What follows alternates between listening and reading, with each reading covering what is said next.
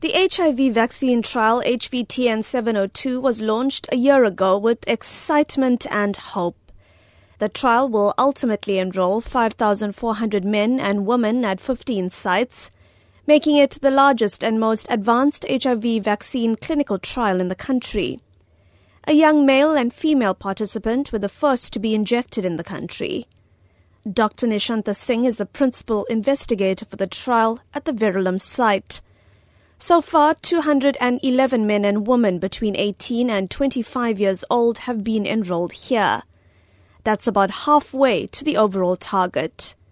Singh says a year in, all is going well. So it's very exciting times at the moment. The vaccine studies in the community has gained momentum. Participants are now very open-minded, open to participating in vaccine studies, well aware of the HIV pandemic and its impact on their lives. So they are very open and very forthcoming to participating in the study. So we're currently at a very exciting place, and I foresee it going very well for the next year. Participants come from nearby areas like Inanda, Ntuzuma, KwaMashu and Ndwedwe. Zakir Ghafoor tracks each volunteer and keeps them on a regular schedule. In very close communication with our volunteers at all times. We do have some challenges, particularly with migration, where volunteers are seeking employment opportunities. But because we're in contact with them so often, and we provide this sort of safe, judgment-free environment for them to come and tell us when they are experiencing any difficulties, we are able to stay one step ahead and make alternate arrangements for these volunteers to ensure that they come for their visit dates. Participants are randomized into receiving the actual vaccine or a placebo. Over the 5-year follow-up period, researchers will see how many participants become HIV positive in both groups. If less become positive in the vaccine group, then it would have been effective. The vaccine will be deemed ineffective if there was no change in either group. Ghafoor says participants also receive comprehensive HIV prevention counseling.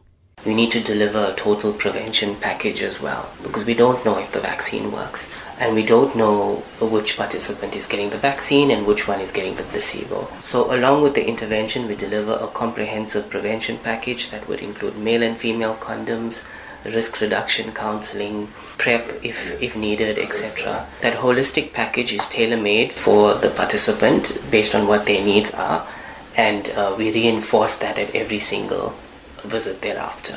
Sibusisa Nhleko is the trial's community liaison officer.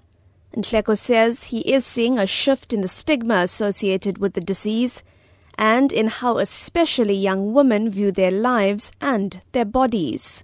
A little bit of stigma is still there, although we've noticed a great change with people's attitude towards HIV. Most of them that are HIV positive are free.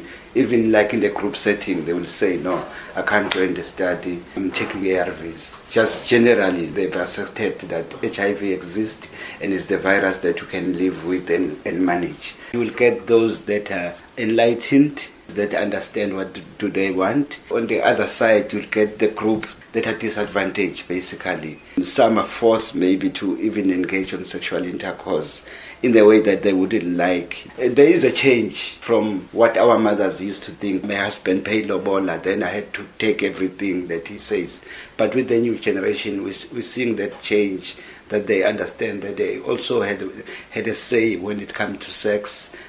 Dr. Singh says while there are great hopes that the trial is on track to produce the world's first HIV vaccine, the benefits are far-reaching even if this does not happen.